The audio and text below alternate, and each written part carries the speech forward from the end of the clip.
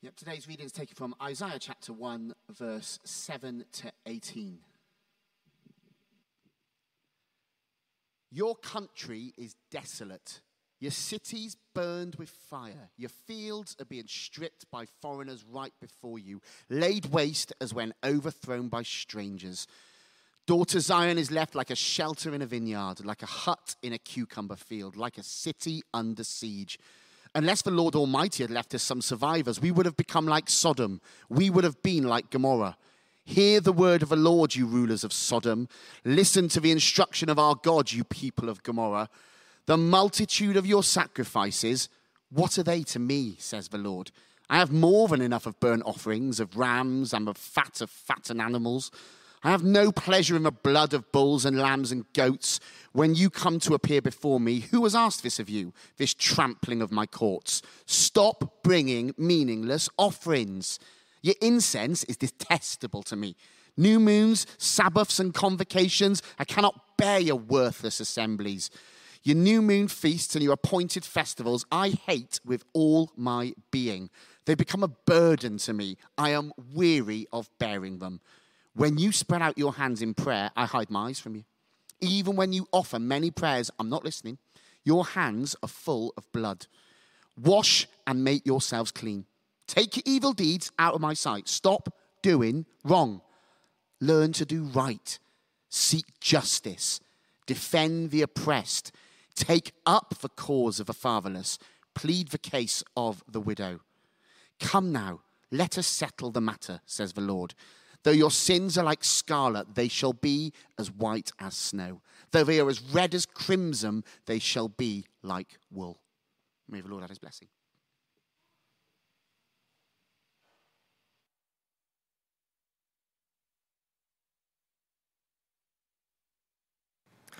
Well, great.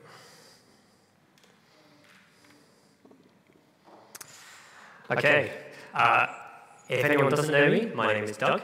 I live in Exeter with my wife Laura and our two guinea pigs, Puffin and Panda, who couldn't be here today.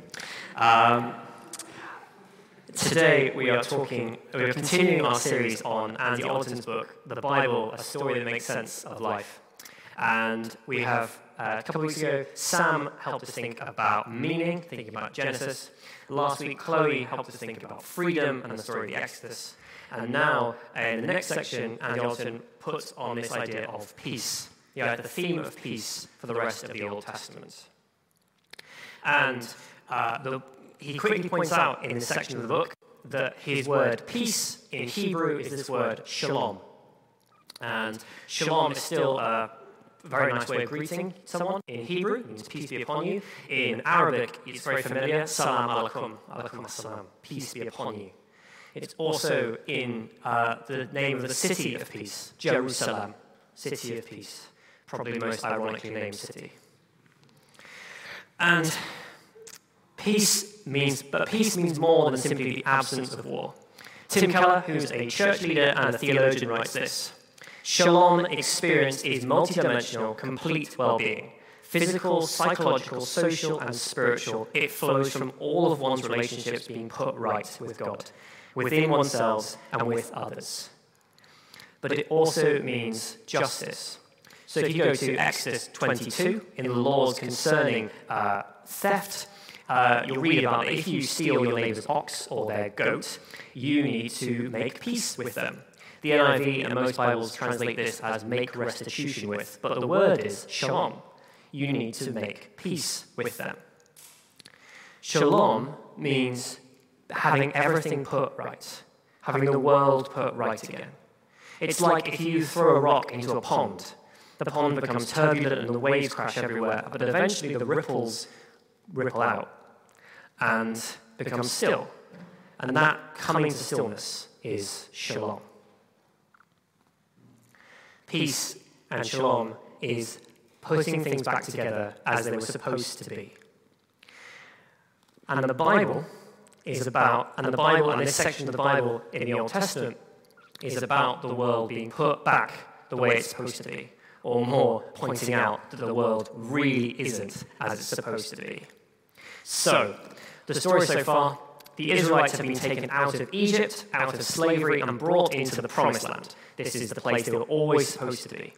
God with his people in the place they're supposed to be. This is it. This is Shalom. Surely everything's put right. No, sadly not. Through the brutal ruling of judges and kings, and then following that civil war, and then the country is never really at peace.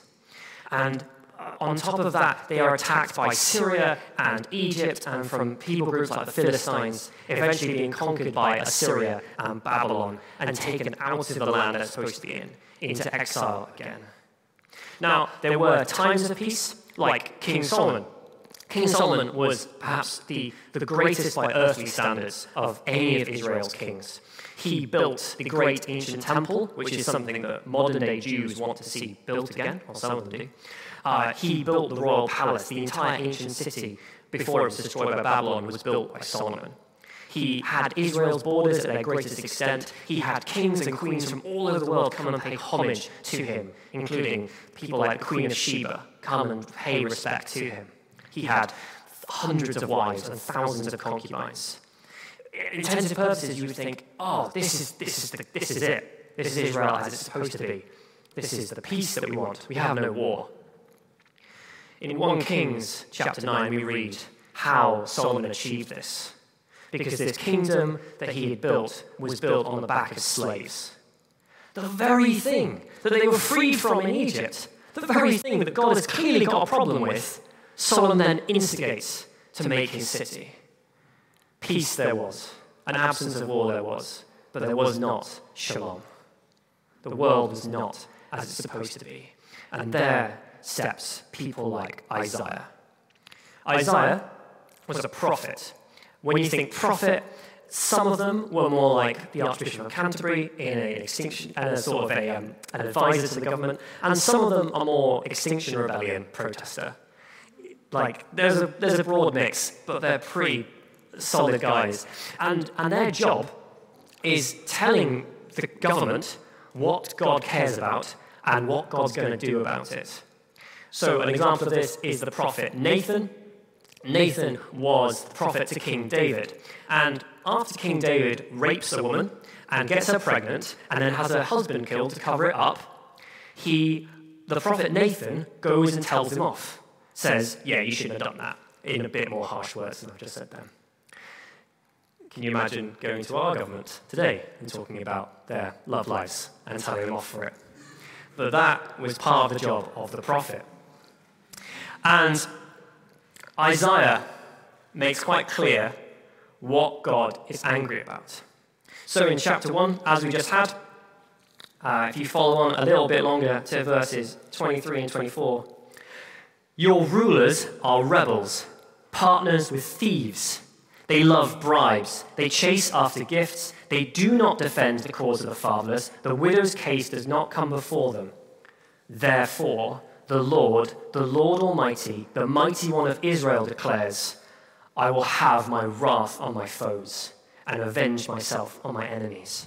Again, in chapter 3, verses 14 and 15, we get this. The Lord enters into judgment against the elders and leaders of his people. It is you who have ruined my vineyard, the plunder from the poor in your house. What do you mean by crushing my people, by grinding the faces of the poor, declares the Lord Almighty. And again, in chapter 10, verses 1 and 2. Woe to you who make unjust laws, to those who issue oppressive decrees, to deprive the poor of their rights and withhold justice from and oppress my people, making widows their prey and robbing the fatherless. What will you do on the day of reckoning, when disaster comes from afar? To whom will you run for help? Nothing will remain but to cringe among the captives or fall amongst the slain. Yet for all of this, his anger has not turned away. His hand is still upraised. Isaiah, over and over again, is making a point that God is angry about injustice, about how humans treat each other, especially those who are powerless, especially those who don't have a voice, people like widows and orphans and foreigners in strange lands. And Israel was a place full of injustice, and our world today is a place full of injustice. A year and a month ago today, George Floyd was murdered. And I remember when I saw the footage, all 7 minutes of it, and I heard about the stories and the outcry and the protest, it was horrifying. But part of me thought, but it's America. They're a bit wacko. We don't have that problem in Britain. A few days later, Danny Rose, who's a football player, he currently plays for Watford. He used to play for Tottenham, has played for England in the past. He was interviewed and he said this. Oh, and by the point, being a footballer, he's pretty well paid and drives a nice car. And being that he's been stopped in this car quite a few times because he's black. I got stopped by the police last week, which is a regular occurrence whenever I go back to Doncaster, where I'm from. Each time is this car stolen? Where did you get this car? What are you doing here? Can you prove that you bought this car? This has been happening since I was 18, since I was driving. And each time it happens, I just laugh, because I know what's coming, and it's just how it is. One of the last times I got the train, I got on with my bag, and straight away the attendant said, "Do you know that this is first class?" I said, "Yeah, so what?" And they said, "Oh, well, let me see your ticket then." So I showed the lady my ticket, and this is no word of a lie, 2 white people walked on the train right after me, and she said nothing. I said, "Well, aren't you going to ask for their tickets?" And she said, "Oh, well, no, I don't need to." Injustice is all around us. Sometimes it's hidden from us because it doesn't affect our gender, or our class, or our race, but it doesn't mean it's not there. And shamefully, when we do see it, sometimes we ignore it. Like when an advert comes on the TV, when you see the depth of poverty looking at you, and you change the channel. Or you walk past a homeless person in the street, and you turn your eye away. Because in a second you'll forget about it, and you won't have to worry about it, and you won't have to feel any guilt, and it's fine, it'll just go away. The problem is that God really, really cares about injustice, and really cares about how we deal with injustice. As Claire Williams said a few weeks ago, God cares about the little things. He cares about the actions that we take. And God says to Isaiah, on behalf of those who do injustice, "I will have my wrath upon you." So what do? What hope is there? Because this world is so broken. There is so much injustice. It is far too big for any of us to deal with. What can possibly be done about this? Well, Isaiah goes on to talk about that as well. In Isaiah chapter 53, which is probably the most famous chapter in the book of Isaiah, he talks about a person coming to deal with this. He talks about a person coming to deal with the brokenness and the injustice in the whole world. In chapter 53, verse 4, it says this: "Surely he took our pain and bore our suffering, yet we considered him punished by God, stricken by him and afflicted. But he was pierced for our transgression." That's a word that means wrongdoing. "He was crushed for our iniquity. The punishment that brought us peace was on him. By his wounds we are healed. We all like sheep have gone astray. Each of us has turned our own way, and the Lord has laid on him the iniquity of us all."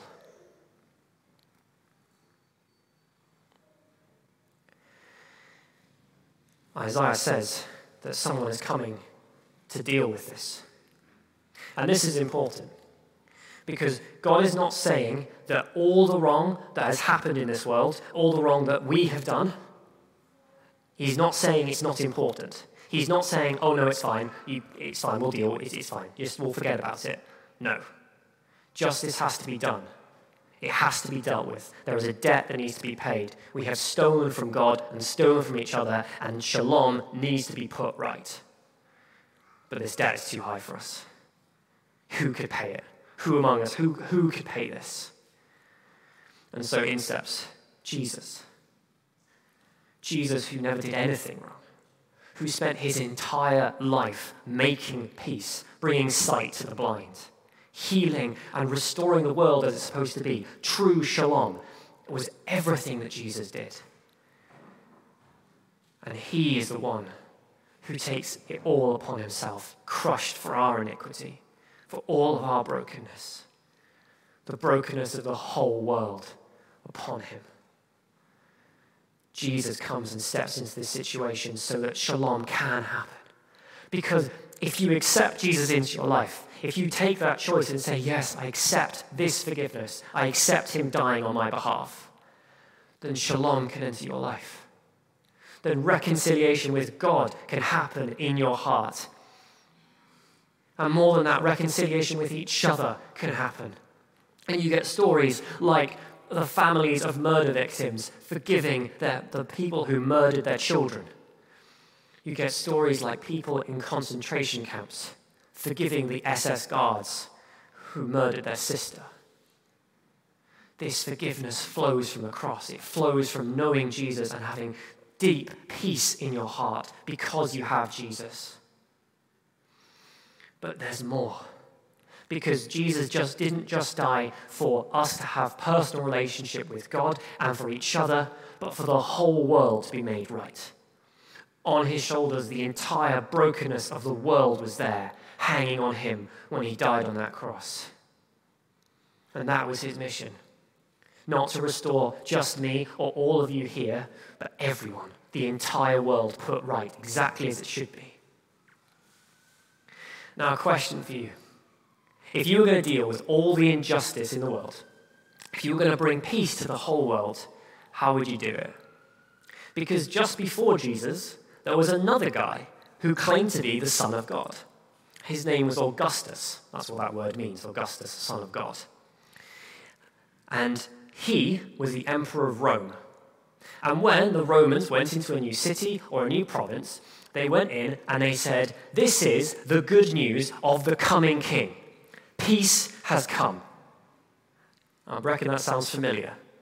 Because the word for that kind of announcement is euangelion in Greek. It means, which we translate as gospel. The good news of the coming king is a completely political statement. That this kind of king has come, and his rule is here, and don't challenge his peace. Because if you challenge his peace, you will die. That's the point of crucifixion. That's why people were crucified, because it's saying, this is what happens to you if you challenge the peace of Rome. This is what you will get. And yet, Jesus doesn't do that. He doesn't conquer the world by force and tell everyone this is how you have to behave and kill anyone who dares challenge him. No. He takes all that brokenness on himself and surrenders it. He said, if you should follow me, deny yourself, take up your cross, and follow me. We are called, he set an example when he died on that cross. He set an example of surrender, that this is how Christians are to behave, to die to ourselves, to give up our pride, our ambition, the things that we really hold on to that stop shalom from coming into this world, and go, I give it up for you, Jesus. So we can forgive those who have truly wronged us. We can forgive the injustice, the horrible things that have happened to us. That is the calling that Jesus has put on our lives. The end of the book of Isaiah, we are left with a choice. Are you on God's side? Or are you on the side of wealth and power? Do you look at the world? Do you look at the world and go, I benefit from this? I am white and I am rich, and in my case, I am male. I am at the top of the ladder. If I don't do anything, I benefit. My life is, to be honest, pretty great. Why should I worry about it? But God doesn't do that. He looks at me and goes, no. You need to give that up. You have power by complete chance. You have power. You're lucky enough to be born like this. Here it is.